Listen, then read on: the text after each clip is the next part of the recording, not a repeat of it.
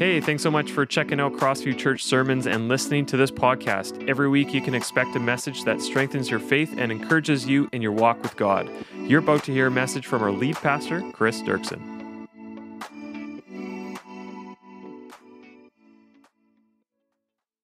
We're in a series on doubt, and this is part 3, and we're covering all kinds of different things that we as human beings, as I said in the first week of this series, doubt is doubt is an emotion that God wired into us. He made us. The emotion of doubt is something He invented, so it's not bad in and of itself. And we feel doubt in all kinds of places in our lives, and for good reasons. But some of the ones that we're hoping to cover in this series are, we have doubt about which choice to make. That's a common place where we feel doubt. We have doubt about prayer. That's the one we're going to cover today. We sometimes feel doubt about God. We sometimes feel doubt about what we believe. We sometimes feel doubt about our salvation. Last week we covered self-doubt, which is a common thing that plagues many people. But the question I want to talk about today is the question of the relationship between doubt and prayer.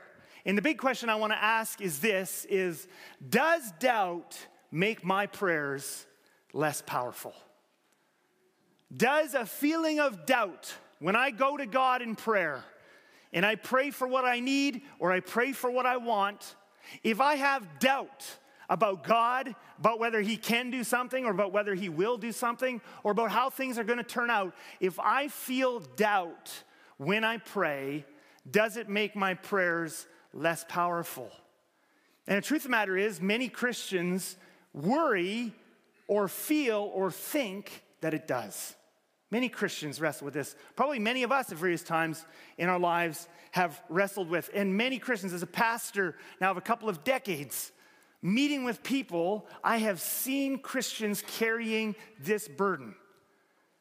I'm thinking of one gentleman many years ago that I was praying with. His daughter had a very, very serious number of health conditions. And so from time to time, he would come into the church, and I would sit with him, and we would pray together for his daughter.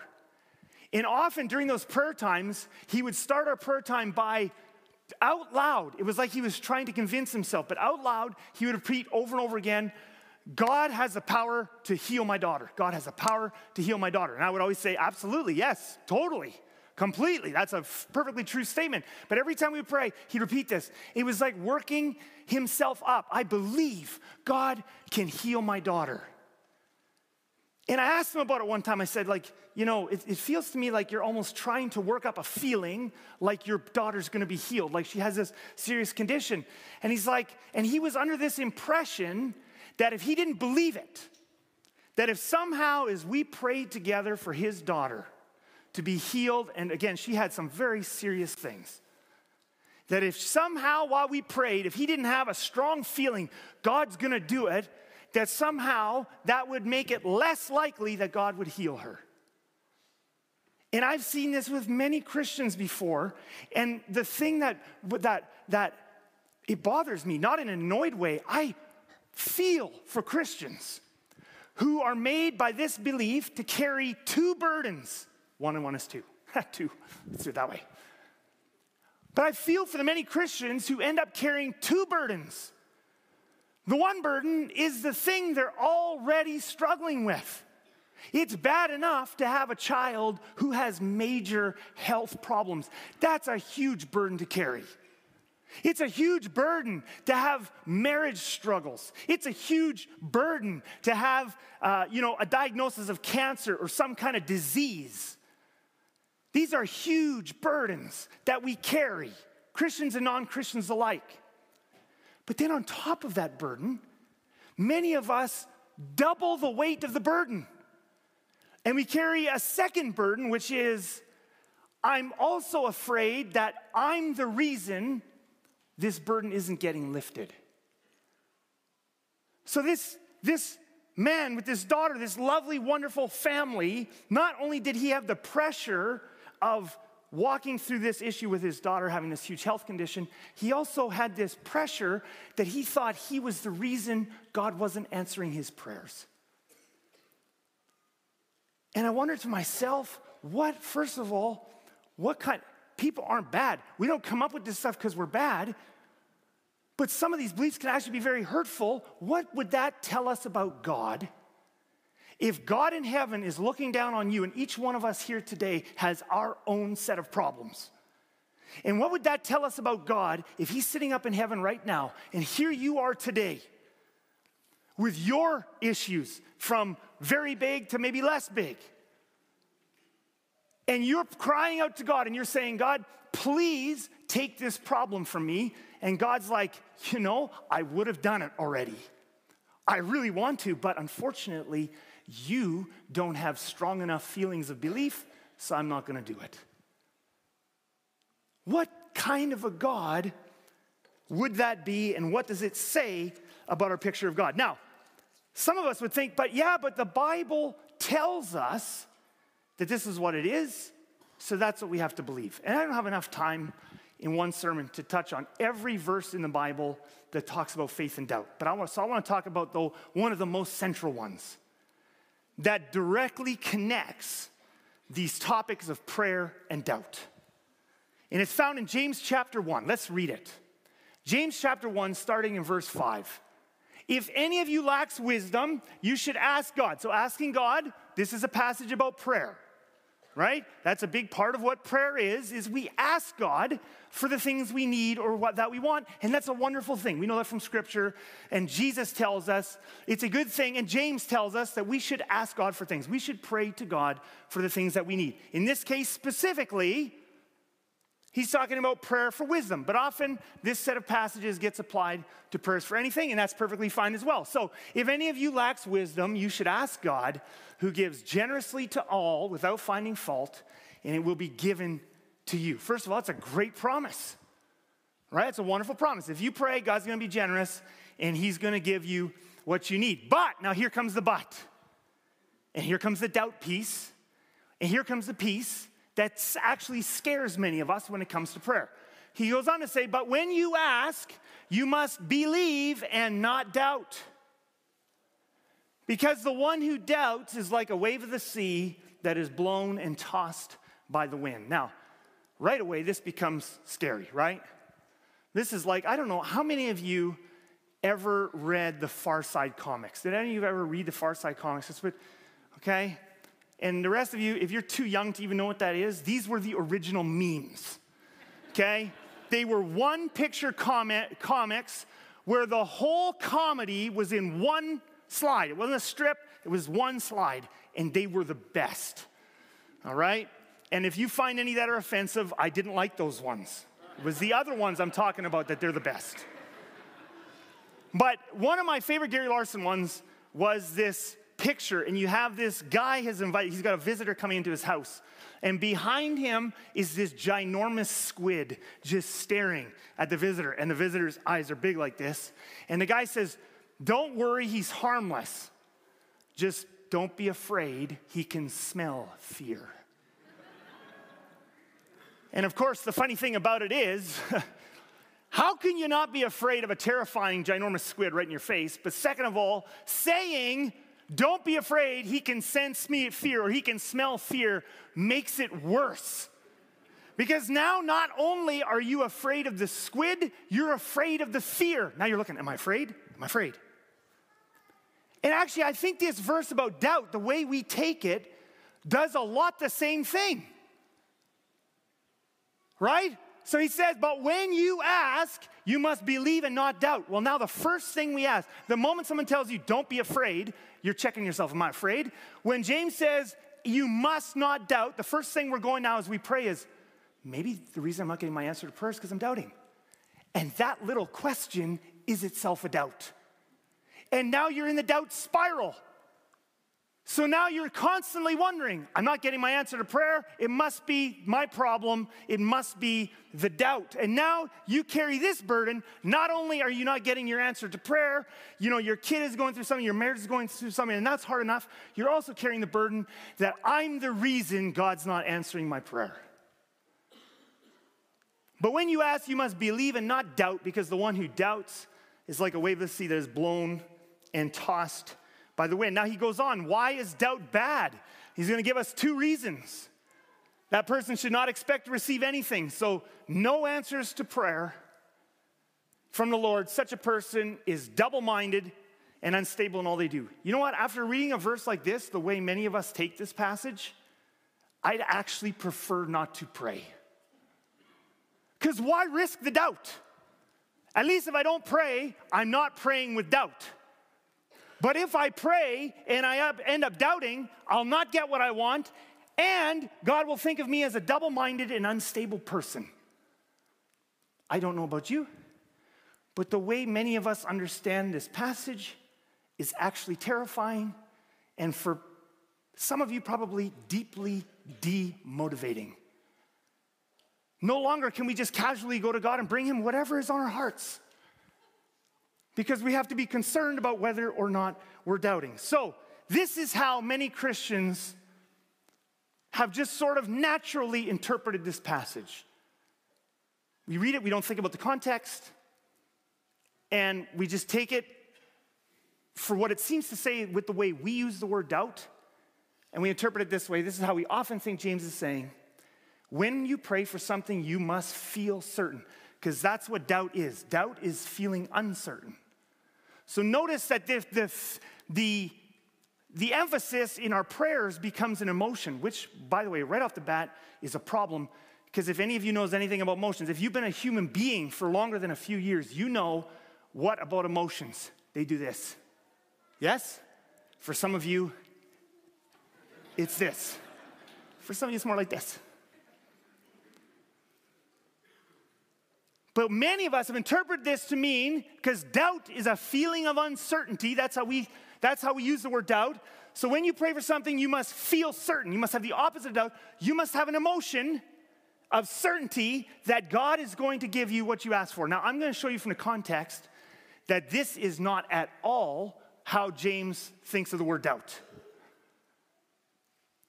But before I do that, I want to actually give you 3 reasons. I want to first of all show you 3 reasons why a theology of prayer that is based on you having to feel certainty in your emotions when you pray cannot be what James is talking about here, right? So let's just go through these 3 reasons, and then we're going to come back to James. I'm going to show you from context how he's using the word doubt. And by the way, it'll just open up all kinds of things in the entire book of James. It's really exciting. But 3 reasons of prayer theology based on feelings of certainty doesn't work. And the first reason is it doesn't match reality. If I pray for $1 million right now and honestly believe that I'm going to get it, will that change anything? Some of you are wondering, I'd like to see your finances before I answer. I'm nowhere close to having $1 million. You guys have been generous, not that generous. It doesn't match with reality. Now you say, well, obviously not that. Like, okay, obviously you can't just pray for $1 million and get it. But if you pray for the right things and have certainty, then you will get them. Actually, still doesn't match up with reality. You know how most of you in here, I'll just use the big C word, cancer. That's a big one that we think of now in modern times. And I bet you almost everybody here, your life, you know if you have a friend or a family member who has gone on that cancer journey. Some of them, thanks to God and treatment, have come through it and been healed. Others, most of us know someone who has not been healed and has passed away because of cancer. Now, I have prayed, and by the way, as a pastor, every time I hear of someone who gets a diagnosis of cancer, you know what I do every time with them? I pray for them just like I do any other disease or terrible thing. I do the same thing every time that we should do, and I never feel bad, is of course I join them in praying, God, would you please heal them? Of course I do that. And I don't feel bad about that, and I don't question it, and I don't wonder, is this how I should do it? We just tell God what we want. But the reality is, I've prayed for lots and lots of people with cancer. And some of them made it through treatment, and some of them didn't. But you want to know what the saddest thing is? Some of my saddest stories, they're all sad when people pass away. But I'm going way back in time here, so none of you needs to try and figure out a name. You won't be able to do it. But I'm thinking of a couple of instances, families with young kids. Parent gets cancer. Terrible diagnosis. They're so convinced that all they need to do is feel certainty and pray that they refuse to acknowledge the diagnosis. They don't get treatment. I'm thinking of one example in particular. They don't talk about it with their kids. They don't process their emotions. They just are convinced, I'm going to be healed. And because I have feelings of being convinced, and because I'm praying, therefore, I don't need to worry about it. In a couple of these instances, the parents passed away with absolutely no planning of what would happen afterwards. No processing with the children. They had these final months, as horrible as it is, they had these final months to connect with each other and say goodbye. Sometimes that can be the greatest gift. And I'm not blaming these people as bad people. They're not bad people. They went through something horrific, but they didn't use their final months to say goodbye. They used their final months just to deny. This will not happen. And then they die, and it's absolutely shattering for the family. I have seen whole families walk away from God at the end of that. Because they're convinced that God promised them a certain thing, it didn't come through, therefore God's not real or God's not good. It doesn't match reality. It doesn't match reality. There's a second reason why a prayer theology based on feelings of certainty doesn't work. We haven't even got back into the context of James 1. And that is this: wise praying requires an element. Actually requires. It's not just that sometimes you have uncertainty and sometimes you don't. Actually, if you want to be a wise prayer, I want to tell you right now, when you pray wisely, you should have some uncertainty. You want to know why? So that you can plan for potential different outcomes. I pray that I will live long enough to see my kids move up and out of the house. And that won't be when they're like 60. I also pay for life insurance. That's this. Yes? Am I right? I knew a man and loved the guy. In fact, the story I'm about to share makes me love him more. He's just that crazy. He was wealthy. He was successful. He believed very much in faith. And he chain smoked all day long. And someone I know well asked him about that one time. And he said to them, I don't have to worry about my health because I know God's going to keep me healthy. And he just kept smoking his cigarettes. Praise God. I don't think it's a good idea. When you pray for your headache to go and take a Tylenol, make a doctor's appointment if it's been going for longer than a week. Wise praying requires, when you're going through a marital breakup, yeah, you pray, dear God, save my marriage. And you go and seek counseling and wise counsel. What should I be doing? What happens if this thing falls apart? How are we preparing to keep it together? How are we preparing if this falls apart? Wise praying requires some uncertainty. And that's okay. You shouldn't feel guilty about that. You should embrace it. Thirdly, feelings of uncertainty motivate us to pray for what often, in many cases, is what we really should be praying. Feelings of uncertainty motivate us to pray for strength and wisdom, not just for things to get better. Am I right? You know, often the most powerful thing you can pray when you're going through tough times in your marriage or your health or with a child. I so wish we lived in a world where God snapped his fingers and everything got better, but that's not reality. And oftentimes the greatest thing you can pray is, oh God, give me the strength and the grace and the wisdom to walk through this. Now we're going to go back to James 1 in just a second, but I want to just stop, because there's one more thing. I want to offer to you guys, and I want you to hold this like loosely, okay? I'm going to offer you something now. I'm going to take 2 minutes. We're going to go down a little rabbit trail. I'm going to offer you something, and you don't have to accept it. You don't have to eat it.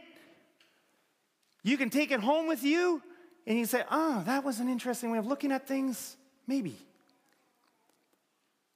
But have you ever wondered, because there's, and by the way, I want to say this, wonderful, Jesus, brave, Jesus-loving people, and you can find them on YouTube, and I'm not making fun of them, and I'm not saying they're bad, and they'll get millions of views on their videos.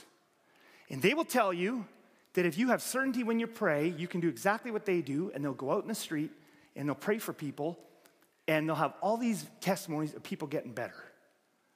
And by the way, I think it's a really brave thing to do. I think it's really cool. I think these people are sincere and they believe what they're saying. And I also believe that millions of Christians watch their videos and then go home and exactly for the reasons I'm talking about are totally confused. How come it works for them? How come it doesn't work for me? So let me offer you something. You don't have to eat this whole. This is Kris telling you what he thinks. I'll tell you why I don't find those videos helpful or convincing, even though I think many of the people who make them are sincere, good people. The miracles they show are way too small. You don't have to eat this.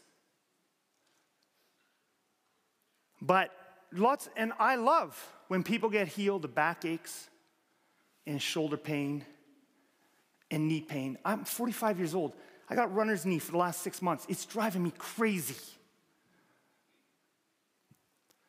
So, and I love when people get healed of that stuff. I love when people, oh man, and someone goes on the street and prays for them, and they had digestive problems, they get prayed for. No, I don't have any digestive problems anymore. I don't have any shoulder pain anymore. Here's why I'm not convinced that they're showing us a big enough picture of reality. If it was true that all you have to do is feel certain and God will answer any prayer you have, I want to show you a picture. And this week I struggled with some of these things because I don't think there's easy answers. These two lovely girls are conjoined twins. They're actually lovely. This happens way more often than you think. Around the world, it's 1 in 30,000 or 1 in 100,000 births. There's a lot of births in the world. If it was true that all I have to do is have a feeling of certainty and I can pray and God will take it away, then we need to have hundreds of certain Christians going all over the world and laying their hands on wonderful children like this. These are wonderful, these two little girls are wonderful little girls, but they will live a life of horrendous suffering. And if all you need is feelings of certainty and God heals, why doesn't someone go and pray for these girls and just do it, and we'll just see God do a miracle, and you can even capture it on video. And God will move the bodies apart, and they'll be whole and healthy. In Africa right now, there's 5 million people. Here's a man. 5 million people who are missing limbs, often because of horrific civil war and conflict. 5 million, just in Africa. They're missing hands, they're missing legs, they're missing half an arm. It's horrendous. And I struggle. I struggle sometimes as a Christian, and I think that's okay. That's what we see in the book of Job. I struggle, and I think we all should struggle a little bit with the fact that there is this kind of suffering in the world. there aren't easy answers. Sometimes Christians talk as if there's easy answers. Oh, blah, blah, blah, God did this, that, that's why there's evil in the world. No, actually, the book of Job tells us, wrestle with this. This is horrible. Now, if it was true that all you need to do is feel certain, and then you pray for something, God heals, then it's actually, in my opinion, borderline a sin that there aren't hundreds of us in Africa right now praying and watch this arm regrow and watch a leg come from nothing. Unless maybe the world is just really messed up and life isn't that easy, in which case also you and I in our struggles don't need to carry this burden that maybe the reason my prayer isn't getting answers because I don't feel certain. That's not the reason. There are tens of thousands of soldiers in Ukraine and civilians and soldiers in Israel and Gaza right now who have horrific bodily injuries.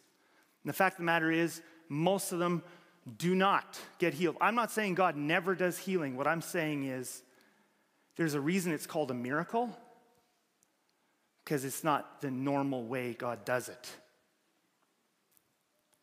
That's just reality. So let's go back to James, and let me show you this in the book of James. Let's look at the context for the whole you got to pray and not doubt thing. Let's go just a couple verses earlier and see why James is talking about this in the first place. Consider it pure joy, my brothers and sisters, whenever you face trials of many kind. Then you have to understand about the context of the book of James and of chapter 1. These are the verses right before the verses about pray and not doubt.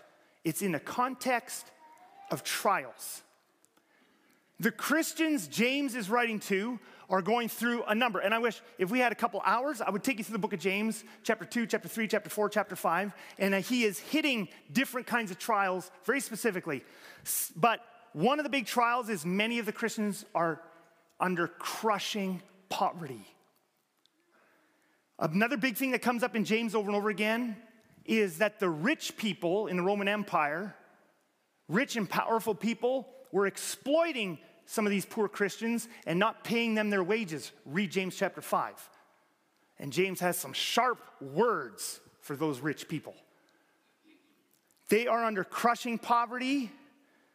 There is oppression by rich and powerful people. There is religious persecution. These are trials. Now, here's what's interesting. If we can get God to do whatever we want simply by feeling certain and praying for it, the very next words should be, consider pure joy, my brothers and sisters, whenever you face trials of many kinds. Just pray and don't doubt, and your trials will go away. Your poverty will be lifted if you just believe. Your persecution will go away if you just believe. Your oppression will go away if you just believe. But James is actually going to say the exact opposite. Look what he says. Because you know that the testing of your faith produces what? Perseverance. You don't need perseverance if God's taking your troubles away. You don't need perseverance. James doesn't say, believe and pray, and he's going to answer every prayer exactly the way you want. He says, what you need is perseverance, because those troubles aren't going away. Let perseverance finish its work in you so that you may be mature and complete, not lacking in anything. Now, next verse. Now we get to the prayer part. It's the very next verse. This is all together. See, and this is where as Christians often and it's not bad. I love lots of it, but there's a downside to us knowing all these chapters and verses and memorizing verses rather than context, is we quote these parts different. Lots of Christians have memorized, have joy when you face trials. And then on another memory list, we've memorized, if any of you lacks wisdom, ask God and he'll give it to you. And we have them memorized on two separate lists. We think of them as two separate things. So when I need an answer to prayer, I remember the verse, ask God anything and he'll give it to you. And when I'm in a trial, I remember, hey, have joy in your trials. And what I don't remember is I'm supposed to pray in my trial, not for the trial to go away. He says, if you lack wisdom, ask God. He doesn't even tell them. Now, I'm not saying we shouldn't. Lots of verses in Scripture, when you go through something tough, bring it to God. But James says, you're going through horrible trials, and he doesn't even tell them to pray about the trial. He tells them to pray for wisdom. Okay, now that's interesting. What is wisdom going to help them? You know how we use this verse? Is we use this verse with wisdom as knowledge. So when I need to make a choice about what career I'm going to pursue, I pray for wisdom. And by the way, you should. I'm not saying that you shouldn't do that. I'm saying this is how we use this verse. When I have problems with my child, I need wisdom how to parent them. You do need wisdom for that. Absolutely. And you can pray for that. That's wonderful. That's not what this verse is about. This verse is not about knowledge. This verse is not about knowledge, how to parent, or what choice you should make about a job. Remember, these people didn't have those choices. In ancient times, no one struggled, what job should I do? If your dad was a carpenter, you were a carpenter. If your dad was a fisherman, you were a fisherman. And some of you women are going, you're sexist, you haven't brought up women. Oh yeah, right. If you lived back in that day and you were a woman, singular. If you lived in that day and you were a woman, this is what you got to grow up to be. Somebody's husband, probably you didn't even get to choose him. And then you got to cook for him and have his babies. That's not how I think it should be. That's horrible. That's how it was. So people didn't ask God for wisdom, what career should I do? Even though I think we should ask God for wisdom for that. They didn't ask for wisdom like that. So what kind of wisdom is James talking about here? We think knowledge. I need to know how. I need to know what. That's not what James is talking about here. You say, well, what is James's definition of wisdom? Well, thank God he put it in this letter. James defines for us, and we looked at this a couple weeks ago, what wisdom is. James chapter 3. He says, same book, same guy. Let James define for us, you and I, what he means when he says pray for wisdom. Here's what James means when James says pray for wisdom. But the wisdom that comes from heaven is first of all pure. And I could have highlighted each of these, but I would have just highlighted the whole verse. Then peace-loving, considerate, submissive, full of mercy and good fruit, impartial and sincere. Peacemakers who sow in peace reap a harvest of righteousness. Interesting thing here, wisdom for James, and he defines it. Wisdom for James is nothing about head knowledge. You know what it is? It's character. Wisdom for James is character. Specifically, we could call it, Paul would call it, the fruit of the Spirit. And just in case you think, well, you're just making that up, he says this elsewhere. Earlier in James chapter 3, he says this, who is wise and understanding among you? It must be the one who knows what career choice to make, who always knows how to do, who always knows what to do, who knows all that stuff. Who is wise and understanding among you? Who is it? Let them show it by their what? Good life. Character. By deeds. It's what you do. It's not what you know. By deeds done in the humility that comes from wisdom. That's wisdom. Let's go back to James 1. If any of you lacks wisdom, what is James telling us to pray for? Character, fruit of the Spirit. I'm not saying this is what the word wisdom means everywhere in the book of Proverbs. I'm saying in this letter, in this context, this is how James is using the word wisdom. You can just, if you have your Bible with you and you still read it physically, not just on your phone, you could underline that, make a little arrow and say, fruit of the Spirit. If any of you lacks character, the fruit of the Spirit, when? Remember what the verse before this was? In a terrible trial. If you are in a terrible trial, and you lack peace and love, if you're being oppressed religiously or economically, and you find yourself full of anxiety and fear and rage, and you find yourself fighting, and you need the fruit of the Spirit to love your enemy, to have peace and joy, ask God. That's what you ask God for. James isn't just telling us what God wants to give us, he's telling us what to pray for. If you are in a trial, yes, tell God what you want. Please heal me, that's what I want. And sometimes he does that. In reality, many times he doesn't. You don't have to feel bad about asking, you ask it. But then you do ask this, because James actually does ask to do this. In my trial, with my diagnosis, with my struggles in my marriage, with my, you name it, in my trial, I'm asking for the fruit of the Spirit. I'm asking to love the people that oppress me. I'm asking to live with peace in the midst of anxiety, fear, and rage. Ask God, who gives generously to all without finding fault, and will be given to you. Well, in this context then, what does the word doubt mean? If wisdom is talking about character, not some feeling of certainty in your head, what does doubt mean? Doubt, too, is a behavior, not a feeling in your head. But when you ask, you must believe and not doubt. He's not talking about a feeling of uncertainty. Do you know what was happening in this church? And we'll have to do a series, and we will. Here at CrossView, we like to flip back and forth. We'll do like a book study of the Bible, and then we'll flip to topical. Like this series is topical. We're talking about doubt. Then we flip to, at some point we'll do a whole study on James. But I could show you in James, these people are going through horrible trials, and the result was they were fighting with each other. They were fighting so bad that based on some of the things James says in chapter 4, a lot of commentators think these people, when they went to church, were sometimes getting into fist fights.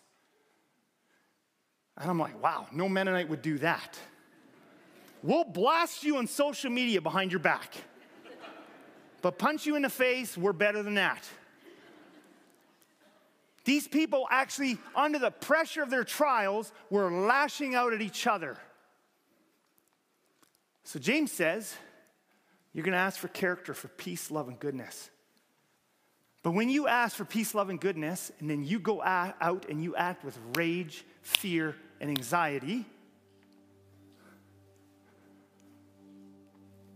the one who doubts, it's like a wave of the sea. He's not talking about a feeling of uncertainty here. He's talking about a person who prays, I want to be a more loving, peaceful person who loves those who oppose me, and then goes out and punches someone in the face because they disagree. That person should not expect to receive anything from the Lord, should not expect to receive the fruit of the Spirit from the Lord. You're acting the opposite. Such a person is double-minded. They say they want one thing, but they're doing another. It's a behavior. Such a person is double-minded and unstable in all they do.